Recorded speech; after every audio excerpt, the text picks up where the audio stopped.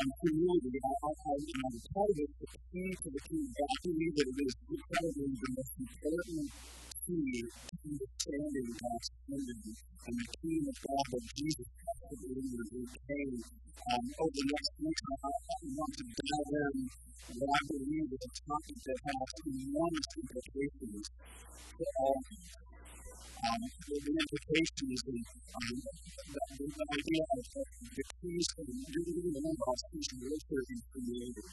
That is why I teach about spiritual warfare and how we battle against the enemy, because there's a real enemy of our souls. We don't pay attention to him. We know what he does. But spiritual warfare is a real thing we walk through. Each one of us walk through. The enemy is against us. And then humility, you're going to find the key to spiritual warfare and walking with freedom.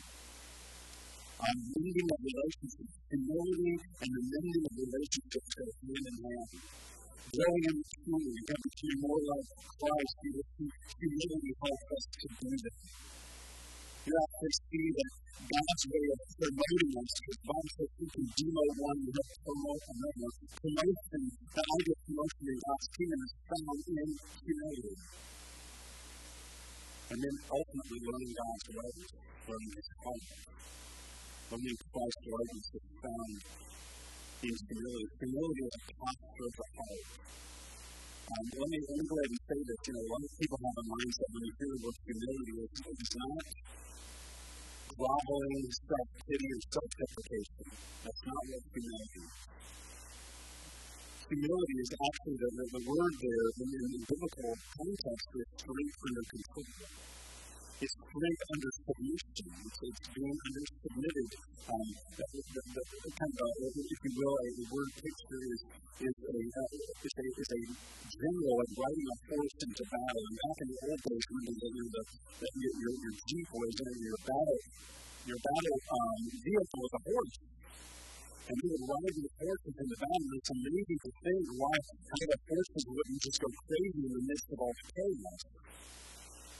Well, the horses learned something, and the first bit was that the person riding the horse and the horse would train together. This horse would know its rider so trustworthy in a trustworthy way that it would trust everything that this rider would do. And the idea that is humility is this horse has great strength, it's listening to the master, it's submitting, saying, I know he might take me into dangerous places, but he ultimately has the authority and knows what he's doing.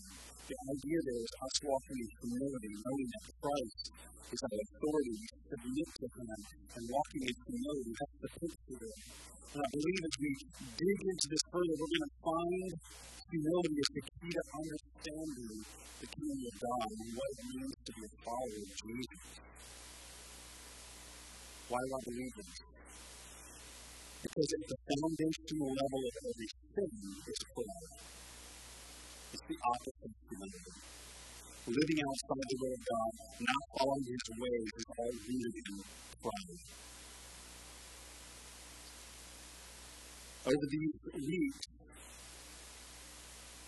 I'm going to look at different aspects of humility. We're going to ask God to speak to us, to confront us, and I encourage you to do that, to convict us, to make us more like Jesus. Because the theme of humility is woven in Scripture again and again, and I believe that it is a key to helping us to understand God's kingdom and Jesus in this way. With that said, I'm not up here to declare that I have it all figured out. Because as humility is a posture of the heart, and the opposite of humility is pride, is a thing in the heart that we will all battle against for the rest of our lives. We will battle against it. Sometimes pride is more obvious than other times, but sometimes it can be very subtle, and we have to guard our hearts. James says that some things we have to guard through is like the lust of the flesh, the lust of the eyes, and the lust of pride and love. And it's sometimes very subtle, and we don't recognize it, and that's why we have to stay so close to Jesus that He will convict us and confront us and keep a posture of heart in that community before Him. So I don't have it all figured out, and I'm battling it like you are. But ultimately the cure for pride is humility. If the foundation of every sin is pride, the cure and the way to freedom is a life of humility found in Jesus. That's why I believe it's so important to understand what humility means. There's a speaker and author, and Alan Paul is a very, very good guy, good author, who does some blogs if you ever want to look at this. And he wrote this thing on humility and pride, and the signs of pride. And let this be a little evaluation of your heart. And as I read these in preparation, I was convicted over and over. Because sometimes we have to dig deep and look at the pride of our own heart so that we can, again, understand the freedom that is found in humility. So here's some signs of pride. Number one, assuming you already know something and someone's teaching. So if we're over there now saying, I know all this, I got it, I'm not really fine. I don't need this, I know this already. Number two, seeing yourself as too good to perform certain tasks. There are certain things that are beneath you. You don't like to be hidden. You need to be in front. And that may be a moment where Jesus came and you wants to be the lowest position of a servant in his house, and he wants to be number saying there's nothing beneath you. I'll clean out chairs, I'll get down chairs, I'll do whatever I need to do. But if you see yourself as too good or too important to other functions, that's a understand pride. Number three, and some of us deal with it, being too proud to ask for help. Anybody deal with that? Or you're a little embarrassed to raise your hand? We try to do it ourselves, right? That this kind of self-reliance, I'll do it myself. I'll deal with it. I just do it. I'll do it myself. I don't need anyone's help. The Bible says that we're to bear one another's burdens. You can't bear a burden if you don't know the burden. And so sometimes we need to ask for help. Number four, feeling the need to consistently teach people things. I feel that as a pastor. Sometimes I need to step out of that pastoral role and be a friend, be a listener. But sometimes we feel the need that we need to teach people. Always the teacher level of learning. Number five, talking about it simple. Brian Regan called this the nuance.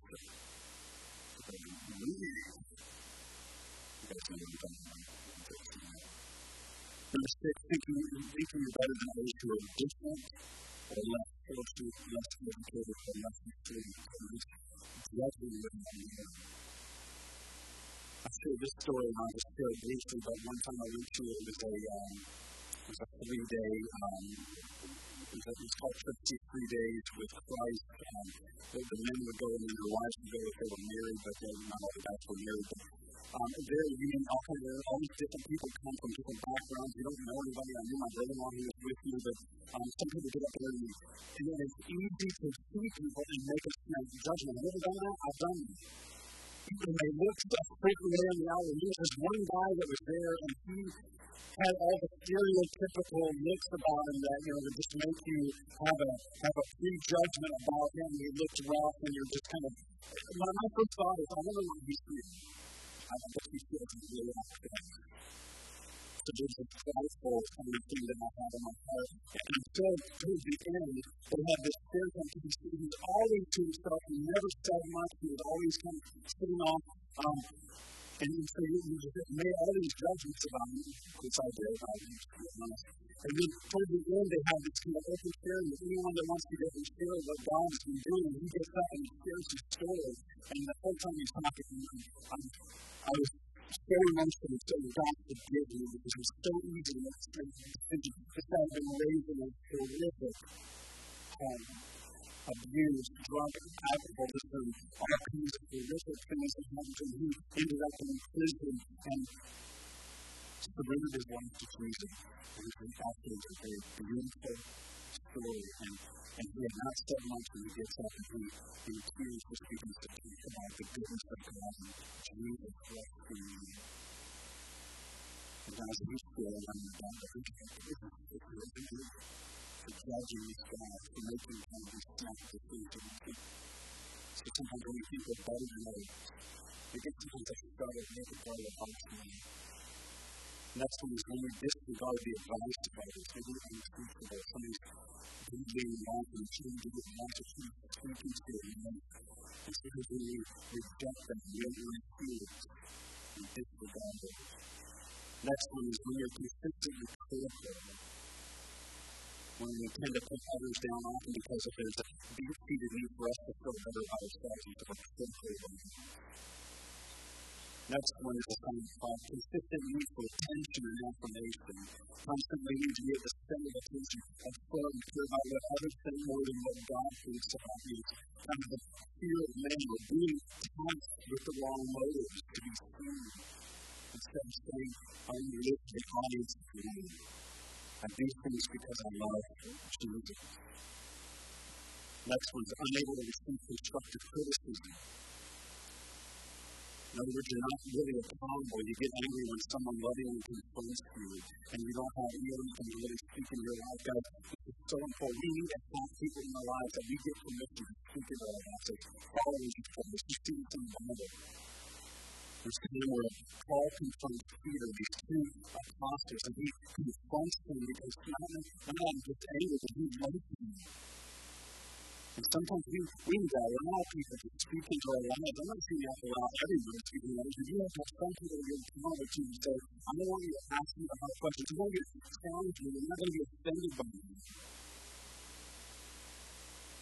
Next one is overly obsessed with your physical appearance. We should take care of ourselves. Our body's a temple, but when a person is constantly obsessed with how they look, or they flaunt themselves in front of others who hope that people will notice them in a form of pride.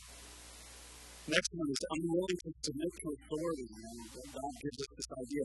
Jesus even wanted to be submitted to the Father. The Lord said, I will submit everything he did to the Father. We James said that this morning. And when a person is unwilling to submit to authority in the world, church, home, or any relationship, it's because deep within that person, maybe they've been burnt by authority, maybe authority abused them in some way. That doesn't mean authority back, because in the Bible, authority is a beautiful thing. And when we submit to God's authority and authority person, it's a way we can walk in the ways of God.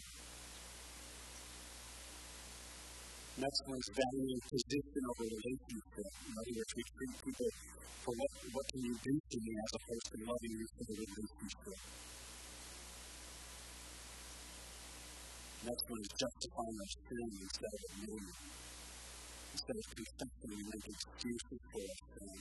We try to say, minimize it, or it's not as bad as that sin, or something carry instead, or something we can't provide instead of saying, God, please forgive me.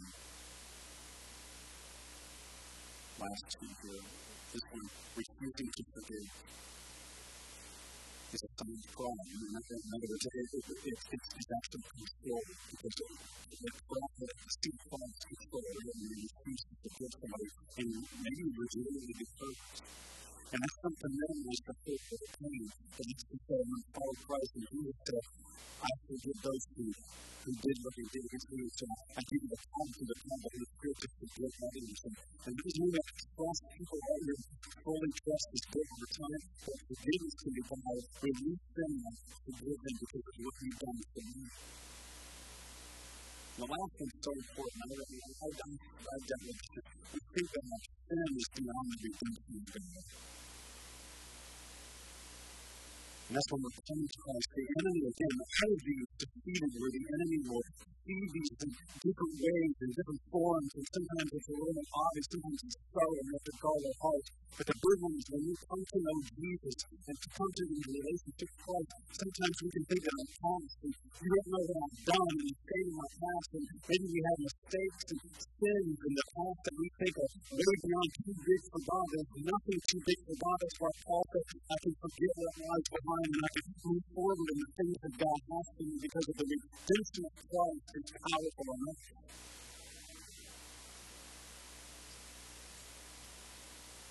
Jesus is bigger than us in our past. And he can give us the truth and we can walk in the things of God because of him. Sin is not too great for him. Our sin is not too great for him. And sometimes when we think it's too big and we have a hard time receiving the love of God or walking with the Lord, again, it's a sense of pride, a sense of control that somehow it's bigger than we think it's bigger. So as we start here in this place, let's take a look at the contrast of pride and humility and see that these two battling forces were built from the very beginning. Pride is from Satan and the foundation of all sin. Humility is seen clearly in the life of pride. Pride is the sickness from the enemy. Humility is the cure that Jesus came to rescue from under the poor. Listen to this description of Satan. This is from Isaiah 14. It's a description of Satan. Satan is, the enemy of the soul. Again, I'm not going to spend a lot of time talking about him, but just that the enemy of our soul, we're understand that his name is Lucifer. He was an angel that ministered before the Lord. He was one of the highest ranking angels. And because of pride, he was cast from God's presence, and a third of the angels with him. And listen to this from Isaiah 14. How you have fallen from heaven, morning star, son of the dawn. You've been cast down to earth, you who once laid low the nations. You said in your heart, listen to the pride of the heart. This is why it's so important to understand pride in the context of pride and humility. The enemy operates in this. You said in your heart, I will ascend to the heavens. I will raise my throne above the stars of God. I will sit enthroned in the mountain of Sinai, on the most mixed mountain. I will ascend above the top of God. I will make myself like the Most High. He's a me monster. He's the ultimate me monster. I will do this. In other words, there's this jealousy that he has God, that I want God to exist in me. I want to ascend myself. I want to place myself in the place where God is, and I want to remove God from that place, and I want to make myself ultimately God. We wanted God's position. We're going to leave all sin as pride. I will be better than God. That's all about God. Every sin is rooted in pride. What we do in sin is we remove God from the throne, that place of authority, that place of lordship, and we say, I can do a better job than you. I'm going to get in the driver's seat. I'm going to take control. I can be a better God than you. I won't submit to you. I'll call the shots. And the enemy's temptation to the man and woman, remember in Genesis 3, God creates man and woman. And what does the enemy say to them? For God knows that when you eat from that fruit, because God said, don't touch that fruit. When you eat from that fruit, if the eyes of the open, you'll be like God, knowing good and evil. And that sounded real seductive. You'll be like God. The problem is really not who God is. And we can, in simple choices, we can take autonomy and be God of our own. We can, you can leave this room. You can go do pretty much whatever you want. There are consequences. There are legal consequences to the decisions you make. There are spiritual consequences to the decisions you make. But you can basically leave here and go do whatever you want, whatever you want. And so you can take autonomy and say, I will be a better God. The only problem is we are rising. The end is ruin, the end is destruction, the end is death, and that's why Jesus came to set us free from the life of sin and death and to give us life in Him. Abundant life. But sometimes we think that just like them, we're the enemy lies on me, God is holding out on me. God doesn't want you to be happy. God is the feeling of joy, and we can believe those lies, and we can think that this other these other things are going to bring me happiness, and they never do. Augustine said this, he said, pride is the mother of all sin. Pride is pregnant with all kinds of sin. So pride is from the enemy. Recognize that it hits us. We'll always battle it in some way or form. That's why we have to stay patient with the Lord. And then in Revelation 12, I'm going to show you it's the story. We didn't get to Revelation. We go to Revelation to like three times things. In Revelation chapter 12, there's actually this reading where Jesus is telling the story of what happened to the devil. And so he's saying that when there was a warning, having Michael and his angels fight is the dragon and his angels. And the dragon lost the battle, and he and his angels were forced out of heaven. This is talking about the enemy. This great dragon, the ancient serpent called the devil, is Satan, the one deceiving the world. And he deceives the world. What does he do? He deceives us with pride. You can live by God and God. You don't need Jesus. You don't need salvation. You don't need a Savior. Deceiving the world. He was thrown down to the earth with all his angels. And after the loud voice shouting across the heaven, it has come back salvation and power in the kingdom of our God and the authority of his Christ. The accuser of our brothers and sisters has been thrown down into the earth. And so the enemy has temporary residence here. But make no mistake about it, he is a pawn in God's game. He does not have ultimate authority. He is here, and it's just that he tempts and he will battle against us. That's why we have spiritual warfare. He is here, but we again, our hearts not to bring too much attention to him, but to look upon the one who can set us free. We recognize his work, but we recognize also Jesus. So Satan has been cast down because of the sin of pride. Isn't it interesting, the contrast? So Satan is there, he's with God, he has everything, he's jealous of God's position, he tries to fight against God, and he is cast down to the earth. And so in this act of judgment, Satan is able to cast the earth because of the sin of pride. And here is how God counteracts that. Here is the cure. Jesus leaves all of heaven, and he comes to the earth in the form of a baby. And so the enemy is cast down in pride. Jesus comes in humility. He comes in humility. Born in a lowly place, in a stable. The life of humility. The life of a servant. Ultimately, a life that gives his life as a ransom for us. The King of all kings and the Lord of all lords does not come in. He comes in humility to counteract the sin of pride. The enemy is cast to the earth. So he comes in humility to model for us the way to God, the way to the kingdom of God, that the access point of the kingdom of God is humility. Receiving what God has done. So Jesus comes in the greatest rescue mission to set us free, to rescue us from sin, to forgive our past, to cleanse us from all wrong, to give us a new life, to give us freedom in the Holy Spirit to walk in all that he has for us, to life and life more abundant. Because of Jesus.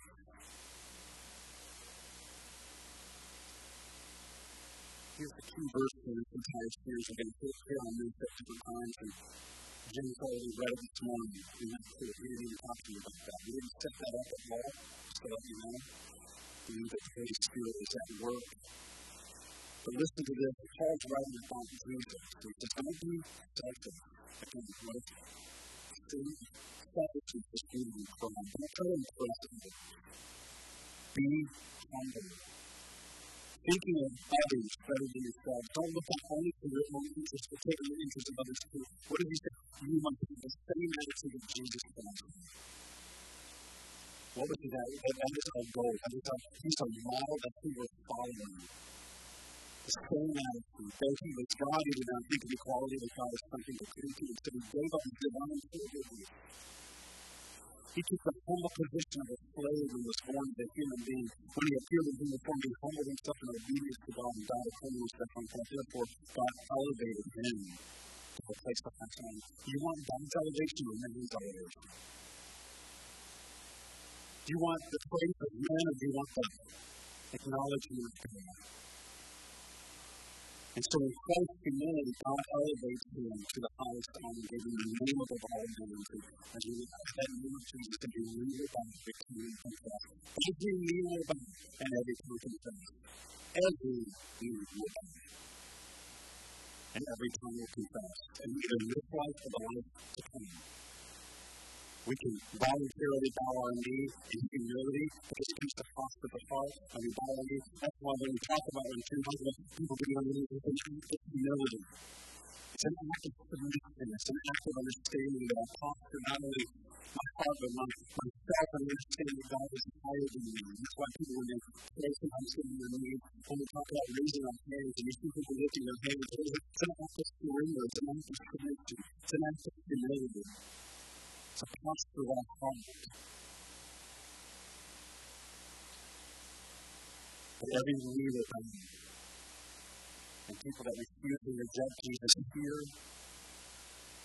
ultimately one day they'll stand before him and we will all give account, but every knee will bow and people will acknowledge that he is Lord. The hardest of people, the hardest of atheists, the hardest of, they will bow their knee before Christ at judgment and they will say, you are Lord. I want to do this for you. I'm going to take as many people with us as possible. While we have this opportunity to spread the good news that the gospel of Jesus. Pride and the things that are tempted into destruction. Give humility leads to honor.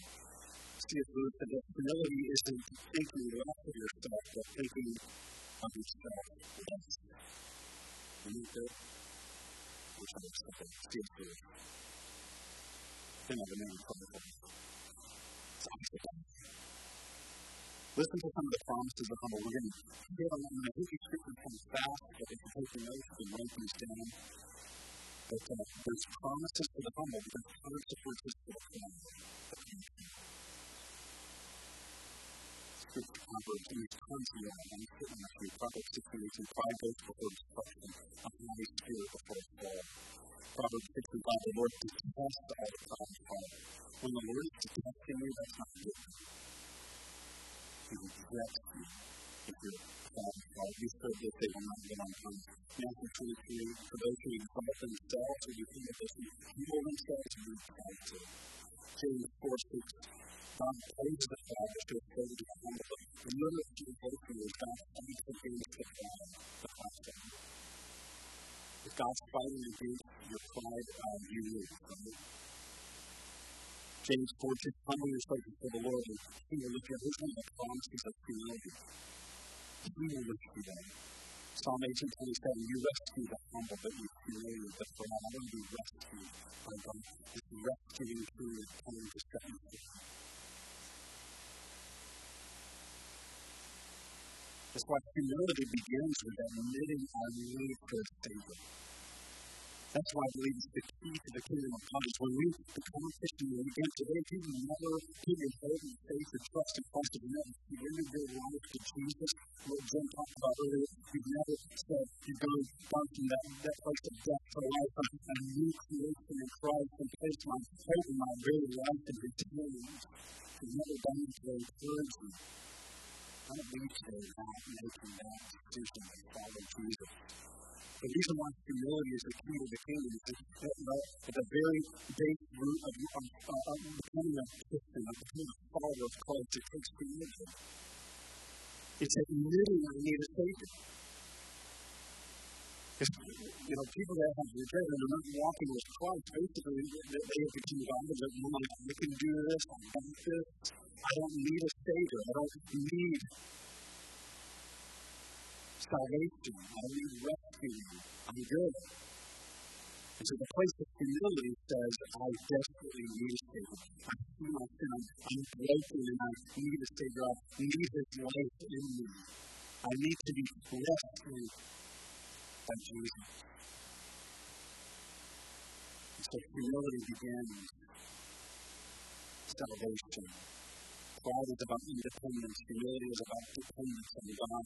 Psalm 62:1 said, I wait patiently for God to save me. I depend on Him alone. God is the strength.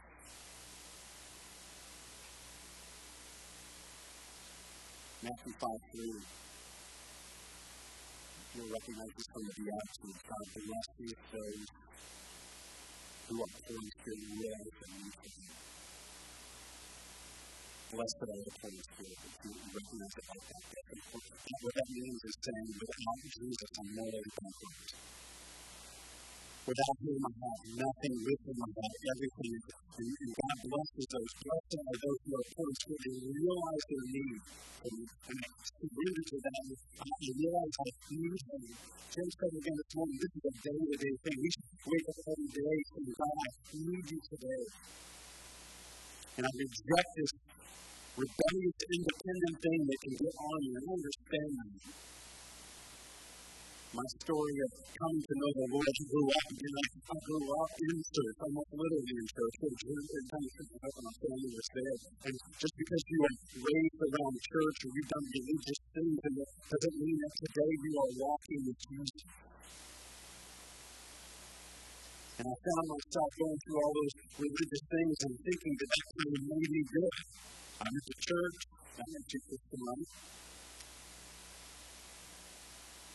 Tried to be moral, tried to be a good person, I went to Christian life. And I found myself at 19 years old thinking that I knew everything. Because at 19 years old, right? You know everything. Everything there is to you.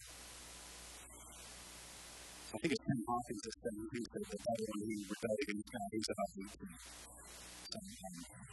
First that you teach you that 18, 19.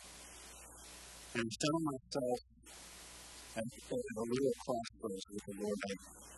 I've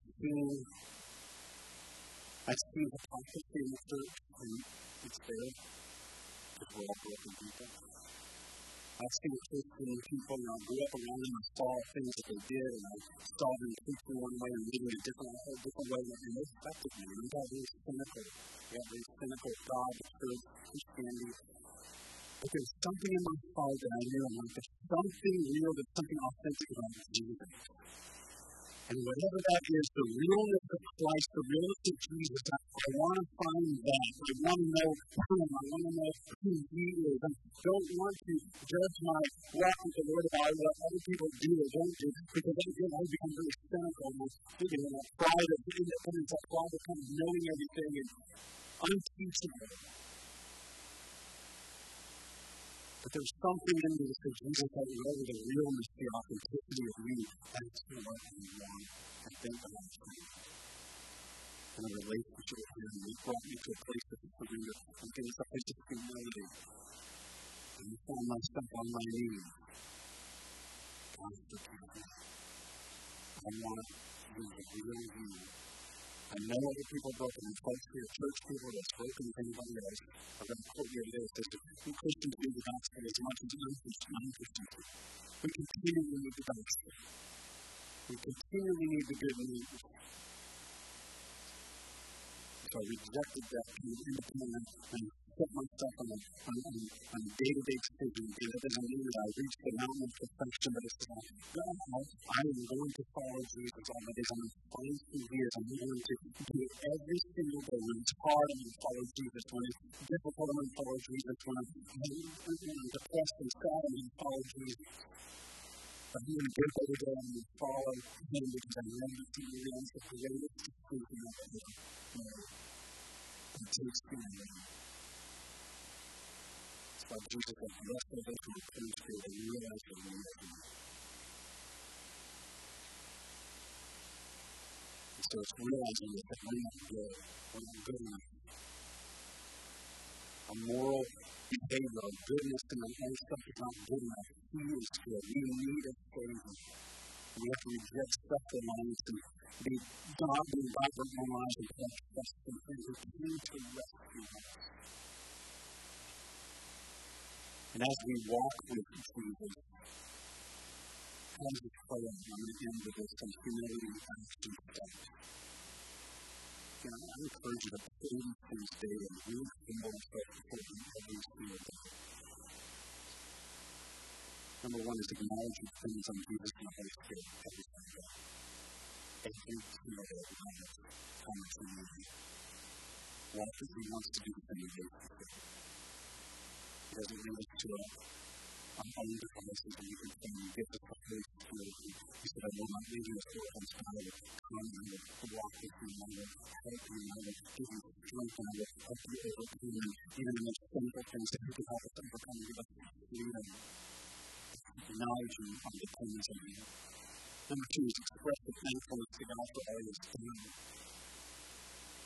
One place where Paul says, give thanks to God, this is the will of God for you. Remembering what God has done. God, thank you for salvation.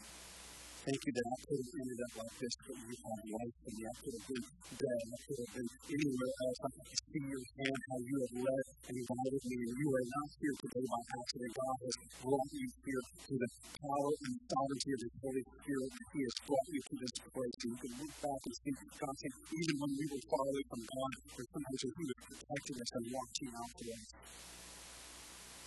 Be thankful for what He's done. Often Michael Ranges is thankfulness is a soil in which God does not need you to do. Because when you're thankful, you realize that you didn't do it, but God did. Number three, put your life continually in God's hands. This is not about getting saved over and over again, just to think, God, I feel myself to you. First Peter, what cares with this? He understands we're talking about His hand, but He gives you a new time and pay this for it. That's all of the anxiety you're facing because He cares for you. It's so easy for us to get to a place where we can live in Christ with Christianity, where I need God to rescue me out of the mess that I'm in, and then once I'm out of the mess, I'm good. That's playful. And we can just push them off to the side and we even forget the crisis and we can move on and that's why we see it where people go, oh, I need God, I need this, and oh, I need Jesus, and I'm in a mess, and my life has been ruined, and I need Jesus, and I need Jesus, and you see people responding to the Lord. A very dear friend of mine in the local who was so much like that, and he was on this consistent roller coaster ride, but he was so frustrated and miserable. He was going through all kinds of turbulence and problems in his life, and I talked to him, and I met with him, and he came into our church, and he was just ready, I needed God, you help me, and a few months down the road, and everything was peaceful again, and he's talking about it, and thanks God for getting out of that, and God has been self-reliance and stuff, and it's just the next crisis is waiting on him, and the next crisis, and it's a different crisis for us, as opposed to we can go away creative in the things that we have to do. Humble yourself before God. Stand completely holy.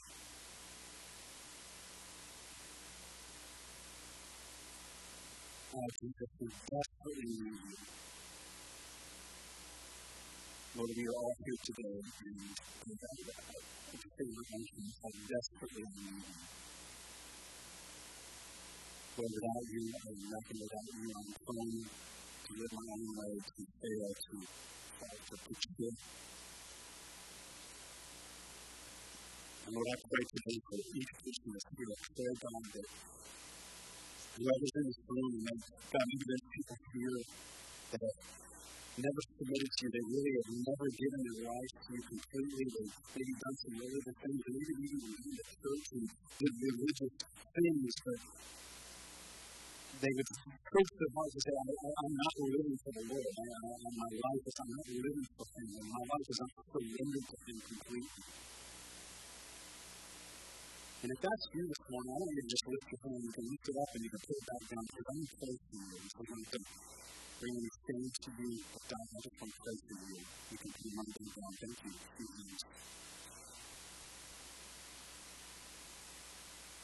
I want everyone else to just begin to pray for them. We pray for those, God. Lift their hand. Maybe there's some that they didn't lift their hands and thought they were supposed to step into it. But that we feel how it's not to make it that we would humble ourselves before you would walk us and that we would say, Lord, I feel you, my life completely. Because we will be there. And once the rest of us will feel that we would realize how we need to be, that we would desperately need to God, that we would bow and forgive us for sin of pride. Lord, help us not to walk in your shame, help us to recognize it, and then reject it, and walk in humility that we would model it. May we wake up every day realizing how much we need you. In Jesus' name. God bless you and have a great week.